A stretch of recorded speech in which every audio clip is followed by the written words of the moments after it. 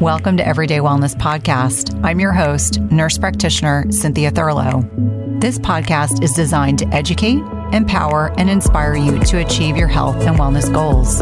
My goal and intent is to provide you with the best content and conversations from leaders in the health and wellness industry each week and impact over 1 million lives.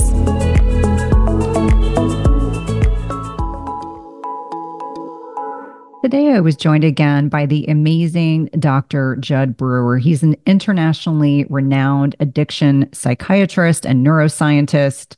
He is also a professor at Brown University and a former TEDx speaker, with his talk from 2016 having more than 19 million views.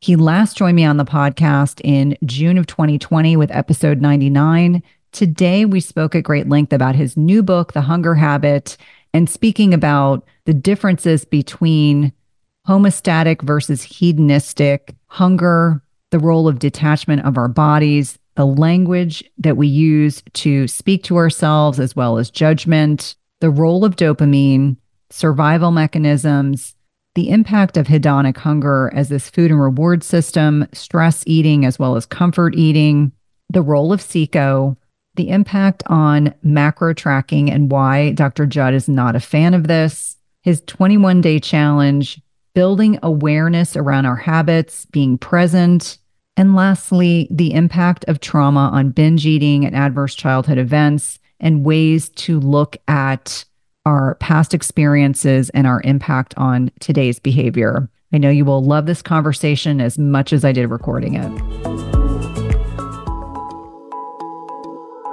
Welcome back, Judd. It's such a pleasure to reconnect with you. Well, thanks for having me.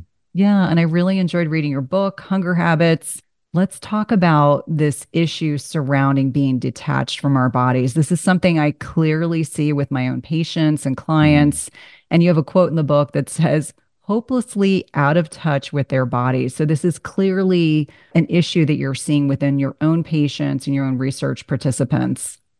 Yes, I mean, there are lots of places we could start, but there's one, let's just show how important this question is. And so, for example, a couple of years ago, I started doing group medical visit with a bunch of women with binge eating disorder. And we were working together for a couple of weeks, and I felt like I was missing something, but I couldn't put my finger on it. And it turned out about 3 weeks in, I asked some simple question like, oh, well, what's it feel like when you have an urge to eat? And, can you tell if you're hungry, or what I thought was an innocuous question. And then suddenly it was like stunned silence in the room. I was like, oh, wait a minute. They can't tell the difference from physiologic versus hedonic hunger.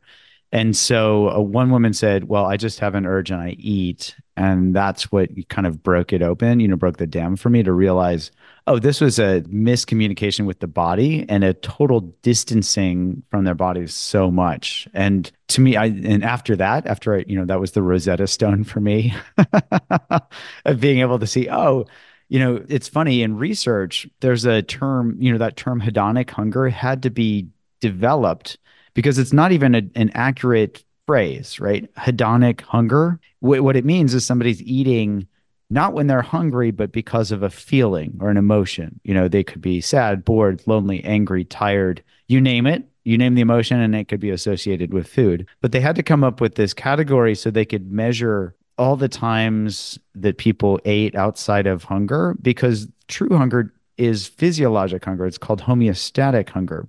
And we have these signals that come in, our stomach rumbles, we feel irritable, we have trouble concentrating. There are a bunch of things that clue us into the fact that we actually need calories.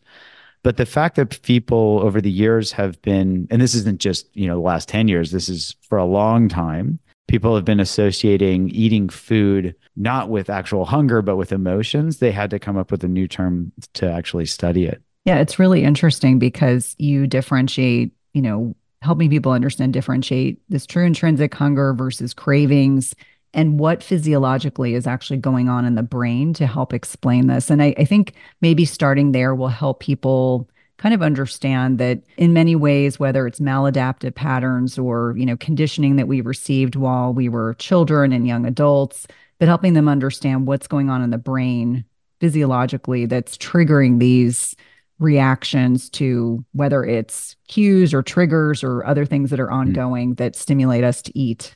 Yes. So let's start with the survival mechanisms that are designed to help us, really thrive. And those go back, evolutionarily speaking, all the way to the sea slug. So very evolutionarily conserved process where, humans before there were refrigerators or food delivery services or all-night diners, we had to remember where food sources were.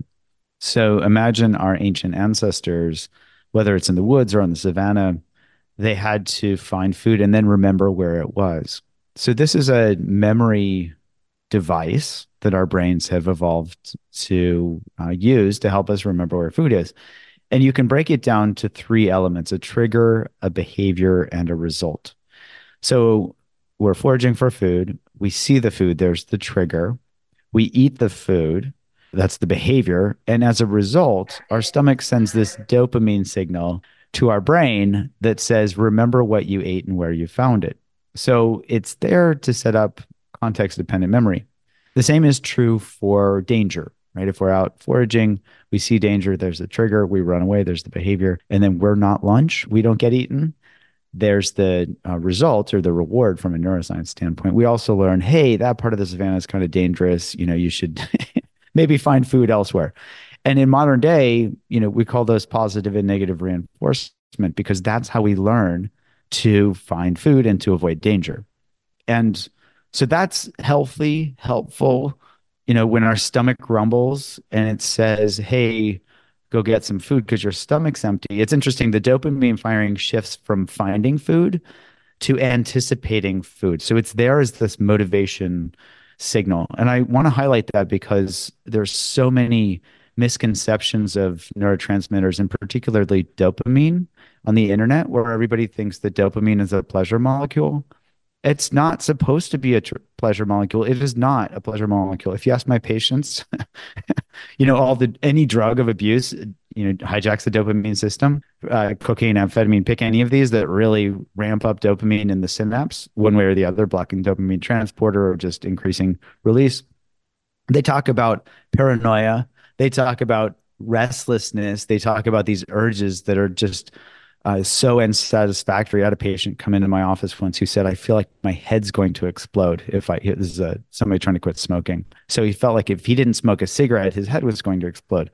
Notice how none of that is related to pleasure, right? It's about motivation. Dopamine is a motivation molecule that says, get off your couch, get out of the cave, whatever, and go get some food. So I just want to highlight that because, I think well-intentioned people on the internet will do research on the internet and then these things get perpetuated just because they rise to the top, not because they're true. Right. And I think that's really helpful because I think in many ways dopamine is misunderstood or it's thought of as, just this, as you stated, pleasure seeking molecule. But in fact, it's far more complicated than that. And so as we're kind of navigating these conversations, I think language becomes very important. And that's certainly something that Yes. you discuss in the book, not just the language that we have with ourselves internally, but how we're actually expressing what we're experiencing. And so when you're working with your patients and, trying to determine, unpack, uncover what is the motivation behind their behavior, what are some of the common things that men and women will say to themselves? I think it can be very pejorative. Sometimes I will Hmm. oftentimes say if someone's articulating something that's very pejorative towards themselves externally, I can just imagine the internal dialogue that's ongoing. Yes, this is so common that I actually learned this from a Western Buddhist monk. But he described these committee members in our heads where we have these committee members, and the biggest one that I see is the judging committee member, where, there's this voice in our head that says, you should do this, you shouldn't do that. And, I've heard the joke, we should all over ourselves, right? But we think that that is a voice of reason or a voice of, I don't know, our mother, our aunt, or whoever that's well intentioned. And so we just assume that that's the way to get things done. And so if it's like, oh, you should eat healthy, or you should not eat that second cookie, or you should exercise more, or whatever, all of these come with not really, I mean, it's well intentioned. So I could think of it as trying to hold ourselves kindly, but it's not kindness. It's kind of, oh, judgment, judgment, judgment. That's the underlying tone there. So that's the biggest one that I hear. I'm guessing you've seen the same. Oh, absolutely. I mean, I think especially because I'm known for intermittent fasting, I will hear women that are like, I'm bad because of X. It's either they didn't fast Mhm. long enough, they over fasted, they ate too many carbohydrates. And like now we've vilified carbohydrates. We have vilified so many foods over the past 20 to 25 years that I've been in clinical practice. And so I hear the narrative all the time. You know, what used to Mhm. work for these women in particular in their 20s and 30s, stop working in their 40s and 50s. So the should start coming out. Women are so hard on themselves in Mhm. particular.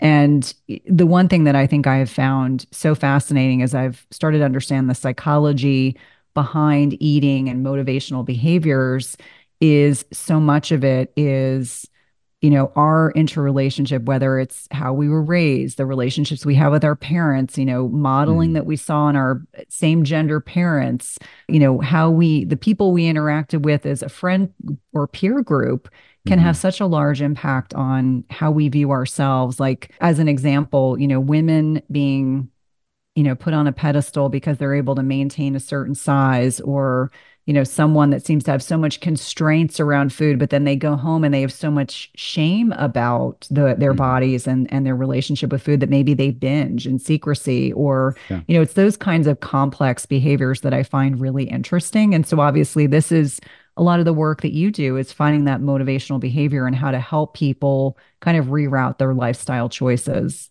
Yeah, and so we might even be able to highlight some of that and just build on, we've talked about the healthy homeostatic hunger.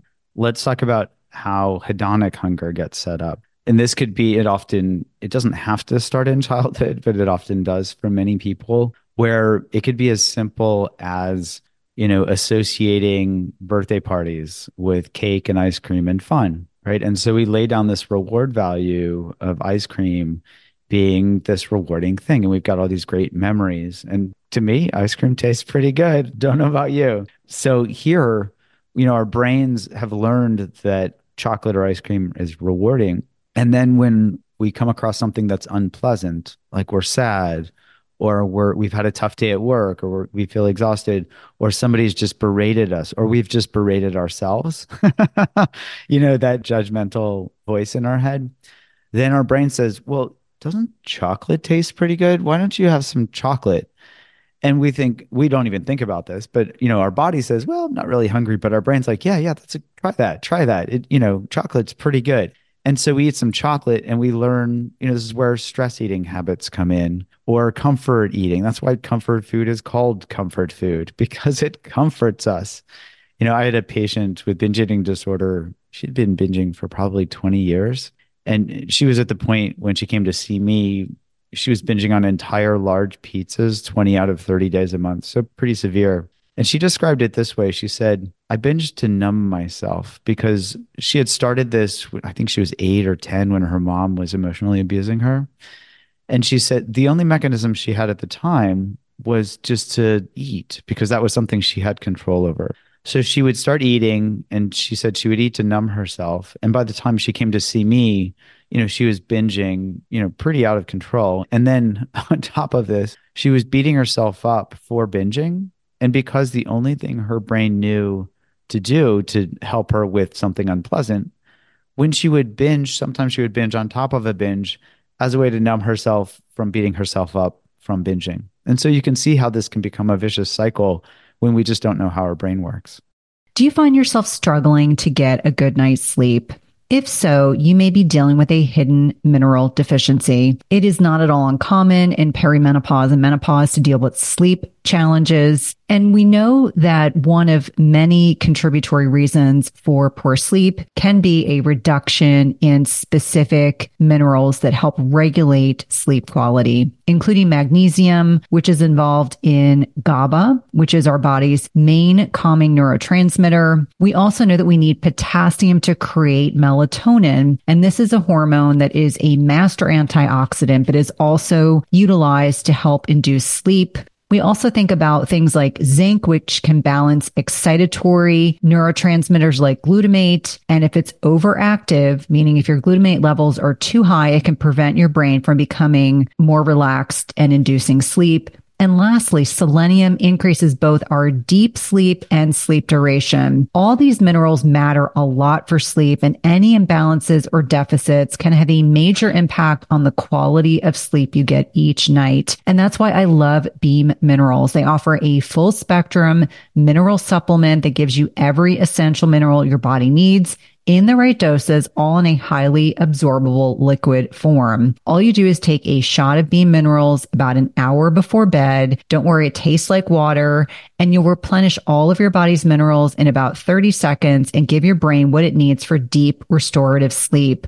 I've been using this product over the last several months. I've really been impressed with the improvement in my sleep metrics, which I like to share on social media with my followers. And if you want a simple way to improve your sleep, head over to www.beamminerals.com and use code Cynthia for 20% off your first order. That's www.beamminerals.com and use code Cynthia for 20% off your first order. Weight gain is one of many symptoms that our hormones are in decline, especially as we navigate perimenopause into menopause.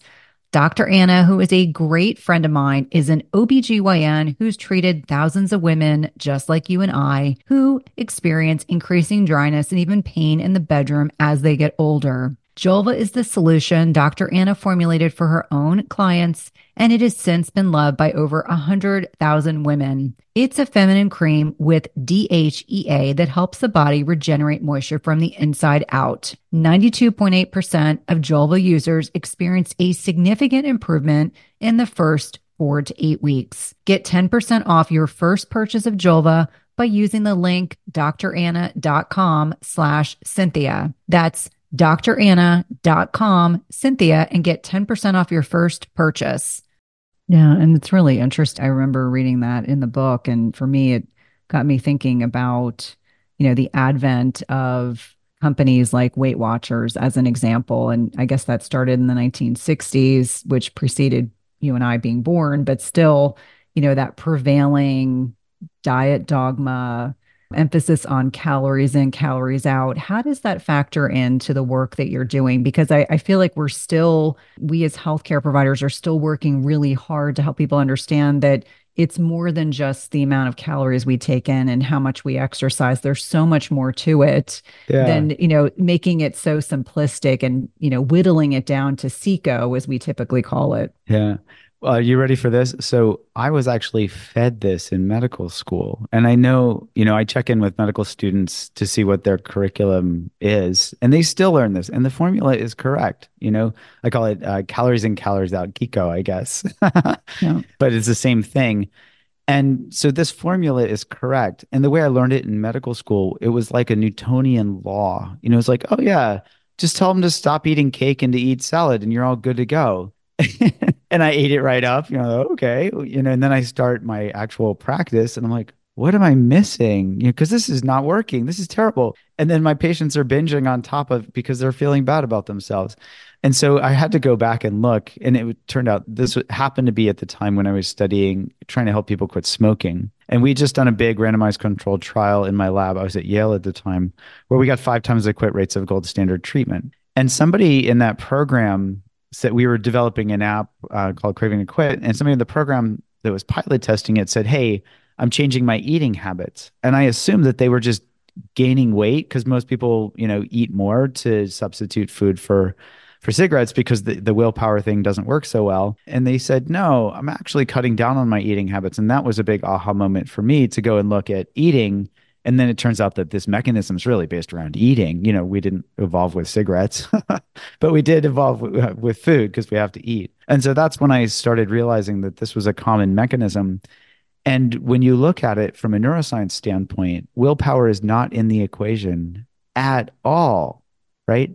Childhood's not even in the equation to a large degree. I mean, we set up these reward values for behavior. So, we can set them up as a kid, but we can also set them up later in life. And as kids, often, parents, if a kid's throwing a tantrum in the grocery store and then the parent gives them a lollipop, to soothe them, then suddenly the kid has just trained the parent to feed them lollipops, and it's not the parent's fault and it's not the kid's fault either. They just need some soothing. And so if the parent can step back and, just ask like, what does my kid need as compared to what do I want, which is I want them to stop screaming, and probably everybody in the grocery store isn't pleased about this either. But that highlights how we go down these paths of, oh, just use your willpower and then wonder why it doesn't work when we've been feeding these habits sometimes for a lifetime. So Yeah. I got totally fascinated by this, especially, as a neuroscientist, talking to my colleagues who are doing this very basic neuroscience and then doing my own clinical work. I'm like, wait a minute, this is a true thing. Like the neuroscientists are right. They haven't missed something. It's not about willpower at all. And that's where I shifted my whole, research focus and then treatment focus around helping people change their relationship to eating in a different way without willpower. Yeah. And so there's something you refer to, a concept called the abstinence violation effect, or AKA, F it, when you've binged or you've gone overboard. And I found this particularly fascinating related to willpower because I think inappropriately so. Certainly when I trained, we were kind of taught, oh, it's just a matter of willpower. You just need to condition your patients to understand that if they just want it badly enough, Yeah. that they can do X, Y, or Z. And it just doesn't work that way. Right. And I just want to highlight something you just said. If they just want it badly enough, which puts it on them, right? So more shame, more blame, and a great marketing tool for any program that's based on a specific diet because they can say, oh, the formula is correct. You just need more willpower. You should sign up for another year. you know, and it's just really sad because I'm sure that's well intentioned as well. And I'm sure there's, some profit motive behind it. But I don't know if you notice, Oprah not too long ago, she's a big stakeholder in Weight Watchers. She went on the record, like this big Wall Street Journal article, where she kind of apologized for telling people to use willpower. And it's not like it's her fault. Weight Watchers has been doing this from the inception. It's like those shame-based weigh-ins for the weekly meetings and all of this stuff, where it's like, oh, you just need to have more willpower. And let's reward all the people that do have willpower with their weigh-in and, the smiles and the congratulations. Well, that's just setting people up for failure. And on top of that, this abstinence violation effect comes in. So as my patients call it, the F-its. It's like, well, I tried this, I lost a little weight, I gained it back. This is hopeless for me. There's something wrong with me. And so F it, I'm just gonna eat. And so they go on a binge or it go right back to the old habits or even more. And it's just really sad because they've just been miseducated by the public and by public servants. I wish we could change medical school and nurse practitioner school curricula to reflect this adage. But I think it's going to be really challenging because a lot of doctors, a lot of psychologists, a lot of, medical professionals have a lot of willpower. And so they're like, well, there must be something wrong with you, or it feels like they have a lot of willpower and because they've succeeded and they've made it through all this, higher education process. But you know what? It may not be willpower that got them through that. Just saying. Yeah, no, and it's interesting because people will say to me when, I'm speaking at an event or I'm doing a podcast and we're kind of reviewing listeners' questions, what are the questions they want to know more about?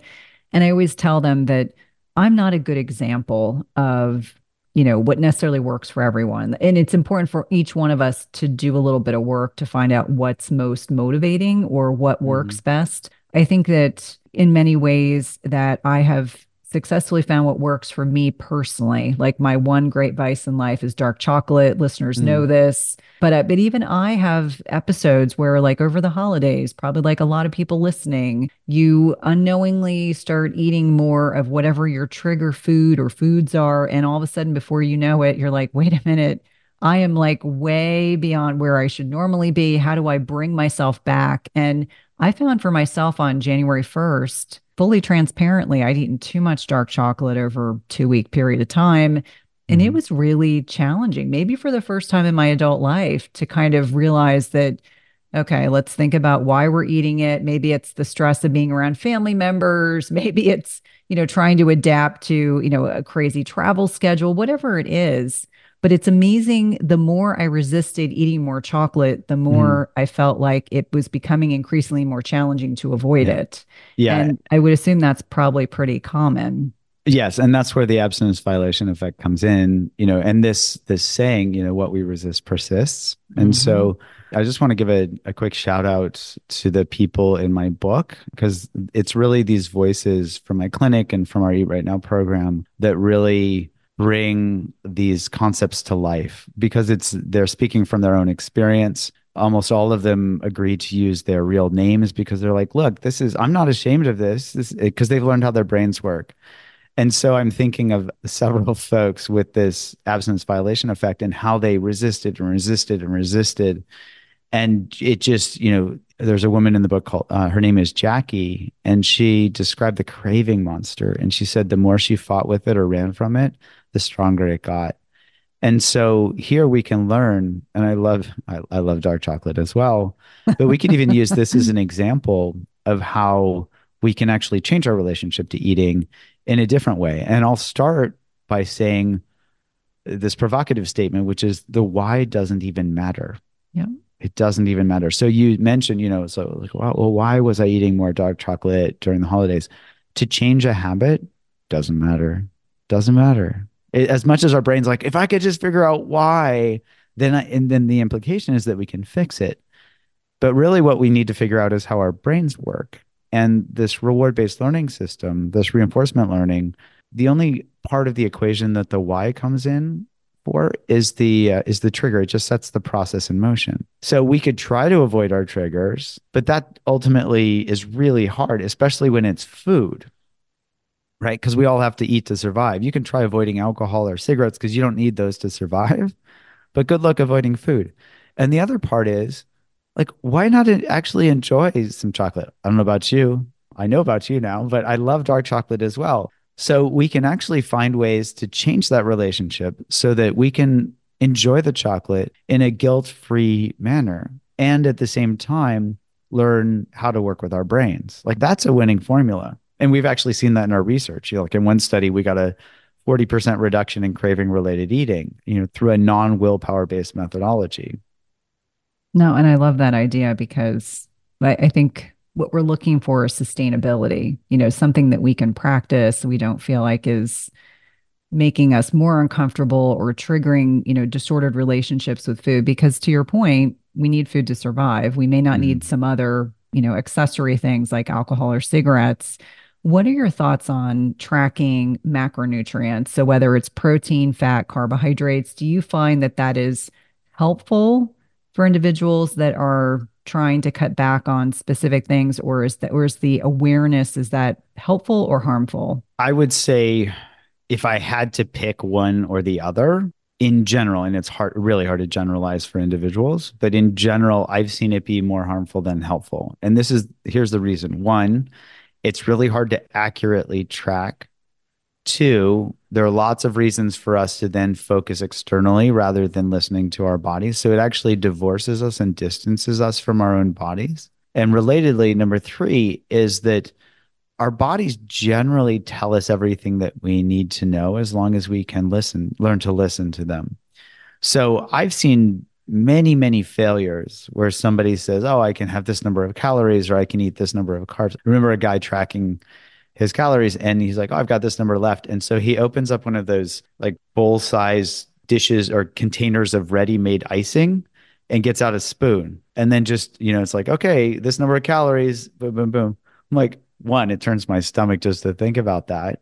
But two, it's like, well, somebody who's like, I love icing and I have this number of calories, it's probably not the healthiest way to go about living. And if his aim is to, his aim, he was trying to lose some weight, I think, let's listen to our bodies because our bodies are gonna tell us everything that we need to know. Let's use dark chocolate as an example. Why don't we use that as a concrete example? What do you say? I think that sounds great. Okay. So, and I highlight this process in the hunger habit, but it really is pretty simple. Where the first thing is three steps. It's funny how everything ends up being three steps. I didn't force this function. It was just we did a bunch of research over 10 years and a lot of focus groups with people in my clinic and using our programs. And and it turned out that it was about, with our qualitative research, about three steps. So the first step is just being able to identify the behavior. If you want to fully flesh that out, it could be mapping out the habit loop. So I think of it as the why, the what, and the how. So why am I eating? And not as a way to focus on the why to fix it, but just so somebody can differentiate hedonic versus homeostatic hunger, right? So if they're eating because they're hungry, great, they're listening to their body. If they're eating outside of hunger, if they're overeating, probably not so helpful or healthy. And then the what? Are they reaching for comfort food, or are they reaching for, the calories that their body is telling them that they need? And the more people can calibrate and listen to their bodies, the more they're like, yeah, I need some protein right now, or, I need some, as compared to I want some carbohydrates, right? The carbs are tricky because they trick us into thinking, it's like, oh, you need me, but it's really you want me because I've been refined that way so that you will want me. And and so somebody said this to me a little while ago. They said, they were talking about, I think it was Good and Plenty candies. And he said, it tastes like more. you because you can't even differentiate like what exactly one of these artificial things is like. And for me, it was gummy worms. Gummy worms really taste like more. And we're like, when I really pay attention, they taste kind of sickly sweet. They're not very good. And we can go into that later, but that's the first step is like, what is it that I'm eating? And then how am I eating? Am I paying attention as I eat, or am I just scarfing it down? So for me, gummy worms, I'd eat the whole bag because I was just so addicted that it was just like, okay, at least they'll be out of the house. So that's the first step is just I think of it, you can simplify it to just what's the behavior? Is it, am I eating because I'm hungry or because of some emotion, boredom, something else, or just habit? Often there's, you see the food and you eat it. The second step really leverages the brain in a beautiful way. Our brains are so beautiful in how they work. And so there's a part of the brain called the orbitofrontal cortex that determines the reward value of something. And often, as we talked about, like we set a reward value when we're kids, like ice cream, cake, things like that. So we set this composite reward value and then we forget about the details. And we go through life and this is actually helpful so that we don't have to relearn everything every day, right? So we can make decisions quickly. From a calorie standpoint, our survival brains will look at broccoli versus chocolate and say, chocolate's got more calories, go for that. And that's why often, we're like, well, why do I like chocolate more than broccoli? Well, our brain saying, hey, prepare for famine, even though for most of us, we don't need to prepare for famine.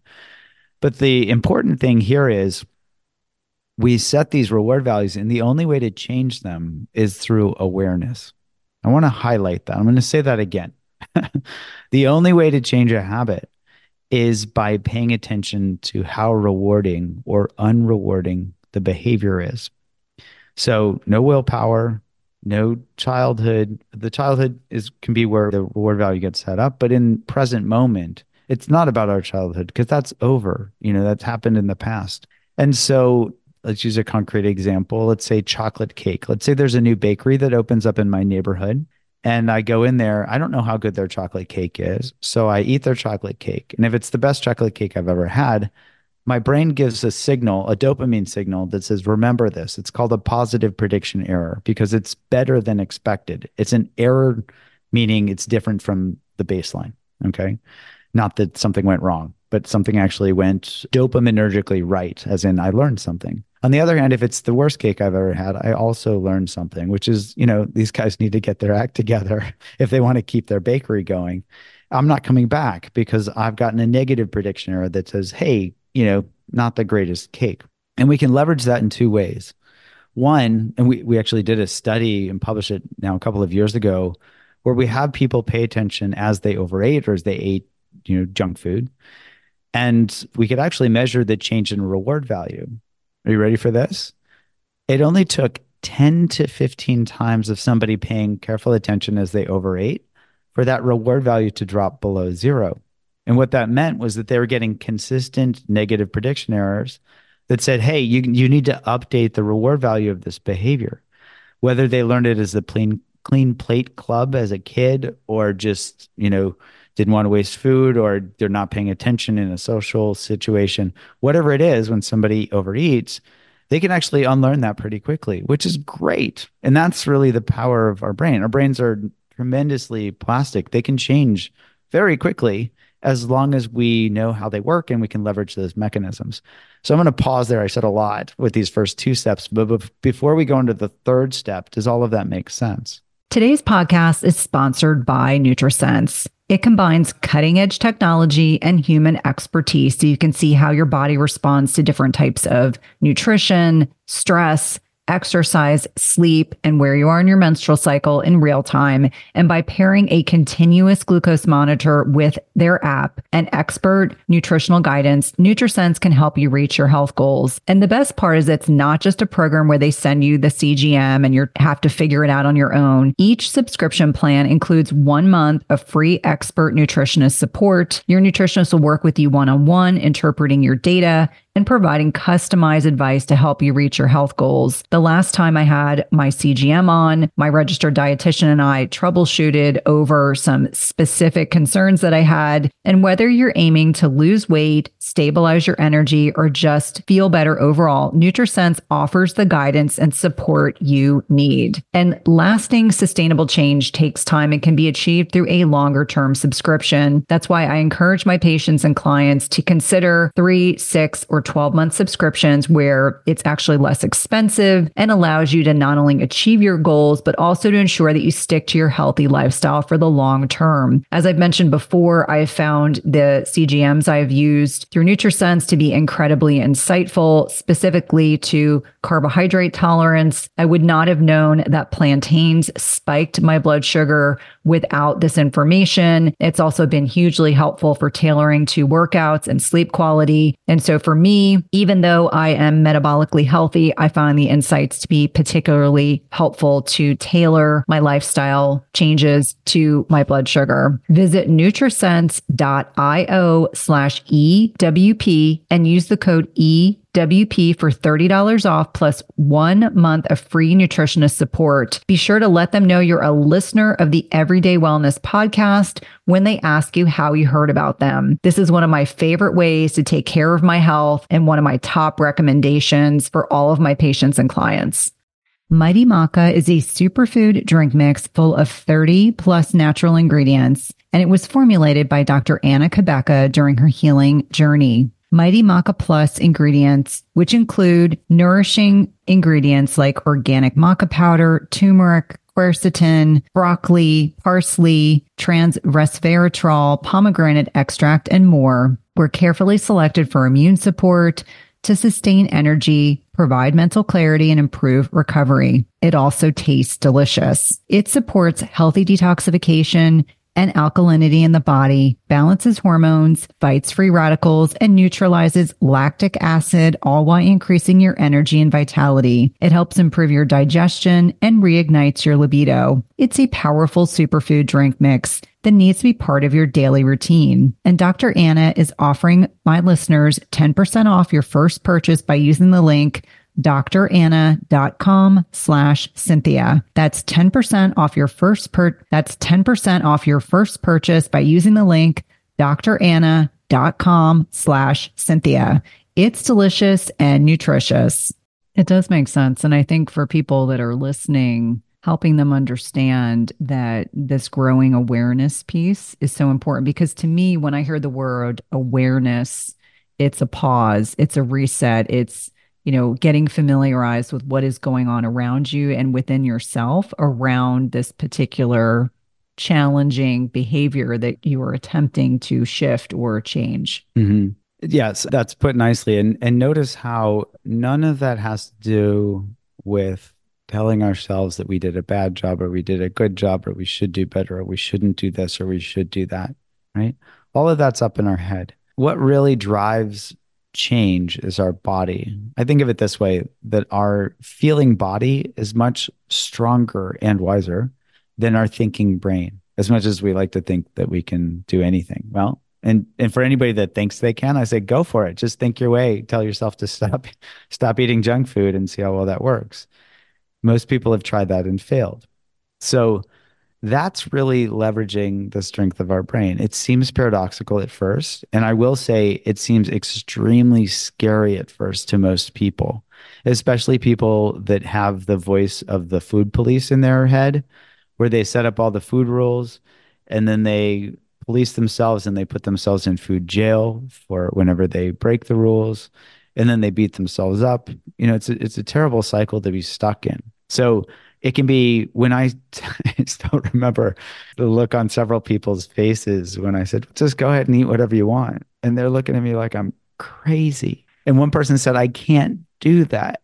And I said, well, it's going to be hard to change until you give yourself permission. And Jackie actually highlights this beautifully in the book where she talked about giving herself permission.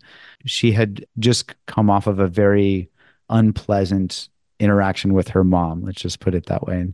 And she used to drive to a grocery store and then go and get a bunch, listen to loud music and get a bunch of food and binge in the car. So she sits in the car. I think she was crying at the time because it was a really tough interaction. And then she gives herself permission to get whatever she wants in the grocery store. This is part of she joined our Eat Right Now program and was using the tools to do this, to give herself permission. And she goes in and she started asking herself each time, well, what's going to happen if I get this and eat this? Because she'd done it so many times. She could actually feel into the results. And she actually came up with this term, and I love it. We call it developing your disenchantment database or data bank. She's from the UK, so she called it your disenchantment data bank. And the idea is that the more we do a behavior that's unrewarding, the more that gets laid down in memory. And as long as we can recall what that was like, we can leverage it without having to go and experience it again. If we haven't paid attention, then we need to collect those data, which is why I give my patients permission or have them give themselves permission to go and eat because they've got to develop the information. But that most folks already have that stored away somewhere. So Jackie develops this disenchantment data bank. She goes in the store. She's like, if I eat this, this will happen. If I eat this, this will happen. And she walks out of the store. I think it was with avocado and some spinach. And she said she left the car park laughing like a lunatic, if I remember correctly, because she's like, oh my God, this is tremendously freeing to give myself permission because she had developed that disenchantment and she had gone to the bank and taken out that, the deposit that she'd put in. And she's like, oh, yeah, this is the best thing. And the best thing actually gets into the third step, which I call the bigger, better offer, which can simply be stepping out of the old habit loop. And the way I think of step three is it's really finding anything that's more rewarding, not a substitute, but really finding a behavior that's sustainable, as you said earlier, that's more rewarding than the old behavior. And for many people, it's simply stepping out of the old habit loop. And maybe we could use, I'm sorry to keep talking so much, but I just get excited about this. You talk about dark chocolate. And there's actually my friend Dana Small, who's a food researcher at Yale, did a study for her PhD thesis with dark chocolate. Actually, it was with any chocolate. She gave people choices to pick their favorite chocolate. And then she started feeding them while she was scanning their brains and also had them rate how much they liked the chocolate. So at first, it's like their favorite chocolate. And they're like, I can't believe I'm getting paid. Somebody's feeding this to me. This couldn't be better. And then she kept feeding, right? That was the catch. I think and you can just imagine how this goes. I think the person that ate the most squares of chocolate, I think it was 74 pieces of chocolate. And I Oh know, my gosh. but she would basically feed people until they rated the scale as this is disgusting. Eating more would make me feel sick. And so what that highlights is that our bodies have these inborn, very wise mechanisms to tell us when we've had too much. And I think of this as the pleasure plateau. So can we use you as an example if it's okay? Absolutely. Okay. So do the thought experiment and think back to a time, when you eating dark chocolate. And so describe the first square or the first bite. How's it taste, feel, just the general experience? I mean, it's blissful. To me, I'm happy. My taste buds light up. I'm really enjoying because I like salted dark chocolate. So I'm Yeah. really enjoying Yeah. the marrying of those two flavors. And I'm happy with like that one square. I'm like really blissful. Yeah. Yeah. And I found that a little bit of cacao nib as a little crunch as part of it, or even a little bit of cayenne, so yeah, I'm totally with you on the sea salt. And you can see how, you can find that bliss point, so to speak. Okay. So now the question is, as you imagine eating the next bite and the next bite, ask yourself, is this better than, the same as, or worse than the last bite? And you don't need to go through every single bite, but can you see where that starts to plateau out for you from your Exactly. experience? Yeah. Yeah. And that's why for me, I always try to be cognizant and present as so I eat it slowly because I'm enjoying it. I'm trying to savor that first bite. But if I Yeah. have another square or a few more squares, you absolutely that like bliss point starts to kind of digress. I mean, it's Yeah. not nearly as wonderful as the first bite. And Yeah. so I think that's why I'm so conscientious about enjoying and savoring the first square because I know if I have two more or one more or five more, I know that I'm not going to feel nearly as good as I did with the Yeah. first. Yeah. So let's highlight a couple of things there because you're highlighting everything that we've seen in our research and I've seen in my clinic as well. So one, I love I don't know if it's a bumper sticker or a slogan, but it's like, you must be present to win, right? And so you're describing savoring, and the only way to savor is to truly be present. So we're not eating something to numb ourselves, but we're eating something to truly enjoy it. That's the first piece.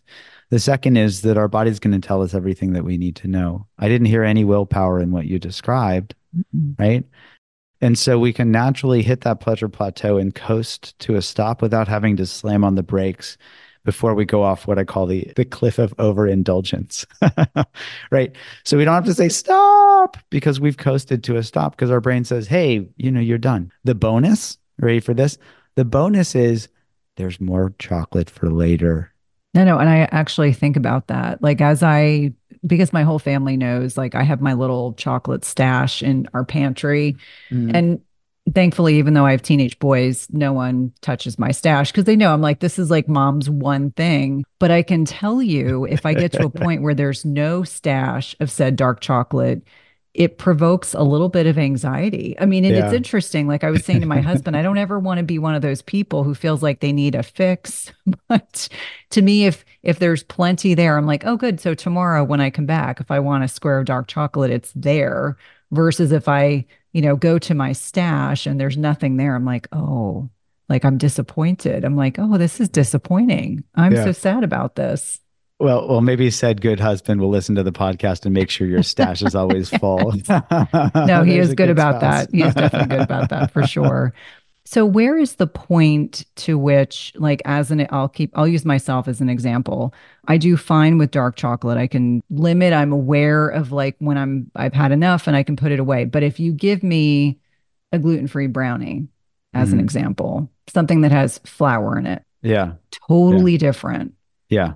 What's S- going on in my brain that makes me want more and more and more? Like I almost feel like the cart is going to go off the rails if I'm mhm. not being fully present and cognizant of what I'm doing. Yes. So brownies, whether they're gluten free or not, have, and this has actually been engineered. There's a term called the bliss point. And so this perfect mix of salt, sugar, and fat, whether it's ice cream or brownies, but you can see how there's certain foods that hit that pretty well. Ice cream and brownies are great examples because, brownies are basically what? Sugar, butter, and flour, and some salt Hmm. and some chocolate if you make chocolate brownies. And so the idea there is that our bodies are saying, hey, this is a great source of calories, and I can pack it in. And so our bodies are saying, eat more, eat more, eat more because they're preparing for famine. Whereas dark chocolate is saying, this is delicious. It's not going to be the fastest way to get calories in. So we have these built in mechanisms that say, don't bother trying to binge on dark chocolate. The brownies are going to be the best way to do that. And so it's really set up for and I don't know, tell me, I've noticed this. I love doing experiments on myself. And one of them is to just look at the different levels of chocolate, the cacao percentage in a chocolate bar. And so milk chocolate has much lower than, like semi dark or whatever, like 50, 60%, 70%.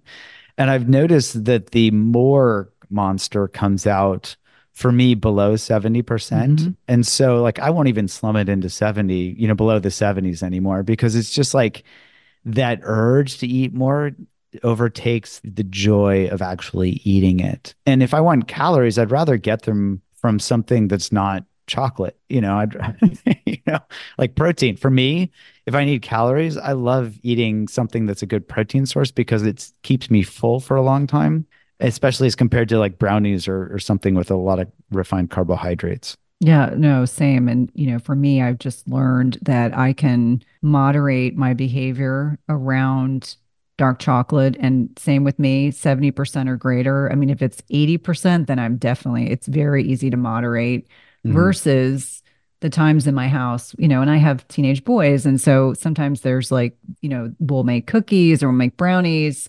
And my husband sometimes will watch me just throw things out. And I'm like, because it's getting to a point where it's almost like a siren beckoning to me. And I'm like, I don't need it. I am Yeah. aware of that. But I also know that my ability to be present and enjoy and savor is mitigated by that bliss point. And listeners are familiar with the bliss point. We know the processed Hmm. food industry does a really great job of ensuring that we, can have an endless bag of Doritos or brownies or whatever it is because they want to sell more of their products. And ultra processed foods I think they make up 70% of people's diets right now. So it really Yeah. is a huge challenge to manage your hedonic impulses under those circumstances. Yeah, for sure. My favorite peer-reviewed journal, The Onion. You know, uh, for those of folks that don't know what The Onion is, it's a wonderful satirical newspaper. And they had a headline once that said, Doritos celebrates its 1 millionth ingredient. So, in your experience, what are the foods that people struggle with most? I'm assuming it's probably the processed carbohydrates, but is it particular foodstuffs in general that seem to give patients the most trouble? Well, it depends on the person. So often people have developed, whatever their comfort food is, and that can happen early in life. It can happen in teenage years. It can happen in adulthood. And so the category is really more important than the type of food. And it really comes down, the bottom line is, and this is, I'm sure everybody already knows this, right? Anything that's processed, basically. So, whole food, for me, it's simple, like whole food, and I like plant-based diet, right? So, whole food plant-based for me is really solid. I feel great after I eat that type of food. And I feel pretty crappy and emotional. I get these emotional roller coasters when I eat a bunch of processed, especially carbohydrate rich food. So I think that's, as a category, I'm not saying anything that's new or different or even controversial at this point. It's really, our bodies are so wise. They tell us everything. Actually, I'll highlight this with a story of my own. So we're talking about this third step. I call it finding the bigger, better offer. And what that means is that our brains are going to look for something better than our old habits. And if the old habit is overindulging or eating junk food, then we've got to give them something better. And it's not just finding a better junk food. It's really about finding something that helps us feel healthy and whole and happy. So when I started paying attention when I ate gummy worms, to me, it was like, oh, this tastes like petroleum. I still remember it. It's like, oh, this is sickly sweet. And so I became disenchanted with eating gummy worms. We actually have some gummy type things in our cabinet right now because my wife has some, but she doesn't even ask me anymore because she knows what the answer is. I'm just not interested. But for me also, it opened up the space to start exploring something new. And for me, it was blueberries. It turned out to be blueberries, which have this, for me, perfect, mouthfeel, pop when you've got a really juicy blueberry sweetness. And I just realized this the other day that you actually get some intermittent reinforcement. The thing that we learn, I'm trying to think how to put it in non-scientific terms. Well, let's just say it. The learning mechanism that is most reinforcing for any animal is called intermittent reinforcement. So it's basically a slot machine. You don't know when you're going to win. And with the blueberries, every blueberry is a payout, unless it's rotten, obviously. But you never know which one's going to be slightly sweeter or slightly more tart. And for me, I like them both. And so it's like, I wonder which one this one will be. Will it be a tart one or a sweet one?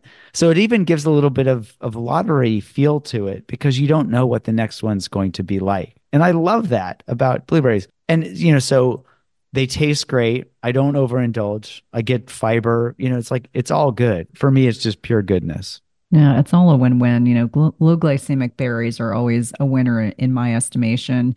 Now, one last topic to kind of touch on, because I did get a lot of questions about adverse childhood events, histories of trauma, and the Hmm. association with binge eating. Can we speak to some of the behavioral mechanisms that you've been able to either witness as a clinician or the research surrounding this? Yes. And I actually dedicated an entire chapter to this in my book because it's so important. So, one, I would say for all the people who have had some type of trauma in their past, which is a lot of people, whether it's micro or small t trauma or capital T, my heart goes out to you because whatever it was, it's not your fault. And often people feel like it's their fault. They did something to provoke it or whatever. And I've seen this so many times, particularly in women who've had sexual trauma where, you know, because they were attractive, somebody, became a predator or something like that. And so often I've seen women, gain a bunch of weight as a protective mechanism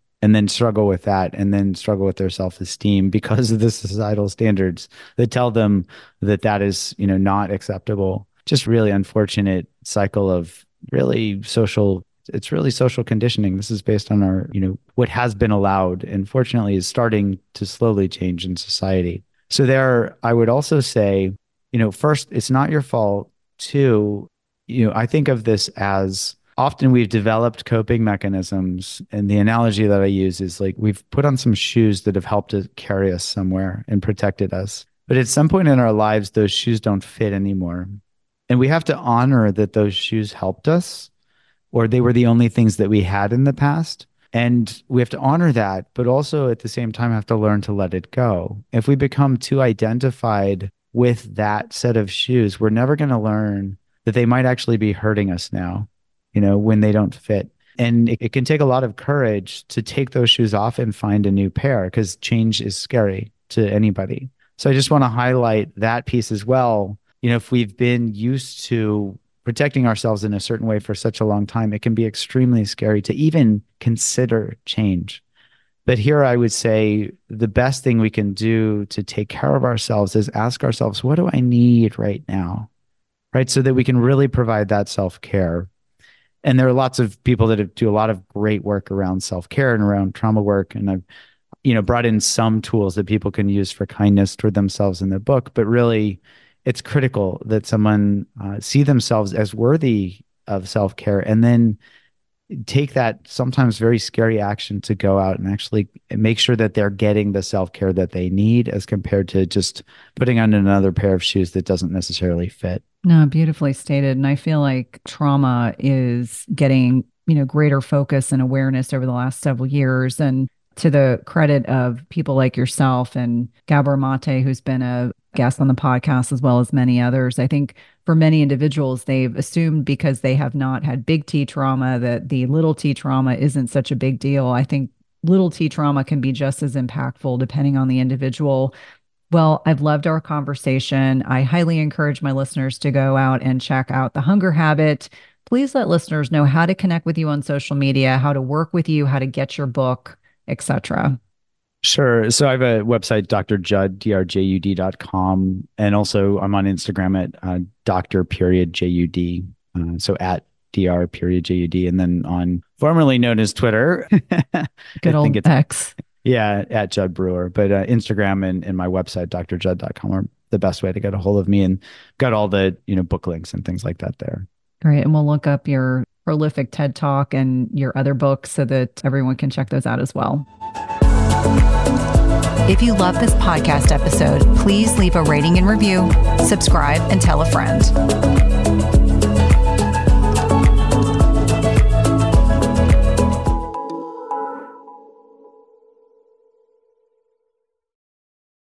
Just as you carefully choose the cut of meat or freshness of produce that you cook at home, you should carefully choose chemical-free cookware that provides a healthy and safe cooking experience. The materials in 360 cookware are safe, sustainable, and of the highest quality. Their cookware is 100% free from any toxic chemicals as the company produces quality stainless steel cookware and bakeware without added chemicals, and all are manufactured in the United States. It's also the leading manufacturer that equips kitchens with cookware and bakeware that are free of all of the toxic chemicals and coatings, including PFAS, Teflon, and ceramic. And the best thing is that when used properly, the product's construction provides nonstick properties in a product that can be passed down through generations. Go to www.360cookware.com and use code Cynthia20 for 20% off your first order. Again, that's 360cookware.com and use code Cynthia20 for 20% off your first order. We've been using their products over the last several months and have really been pleased with not only the durability, but ease of cleanliness.